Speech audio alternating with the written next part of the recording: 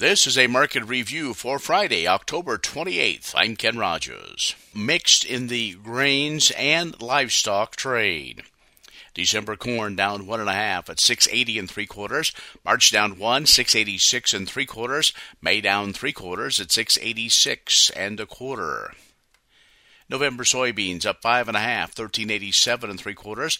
January up 6 3/4 at $14.25. March up 7 at $14.09. December soy meal up 10 cents, 425.40. December soy oil down 51, 71.79. December Chicago wheat down 9 1/4, 8.29 1/4. March down 9, 8.49. May down 8.5 at 8.60. December Kansas City hard red wheat down 7 1/4, 9.25. March down 7, 9.24 3/4. May down 6.5, 9.23 3/4. October live cattle down 102, 150.37. December down 42 at 153. February down 52 at 156.32.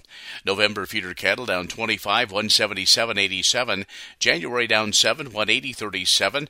March up 12, 182.57. December lean hogs up 97, 86.10. February up 70, 88.85. April up 57 at 92.70. Energy trade mixed. Heating oil higher, but crude, gasoline, and natural gas lower.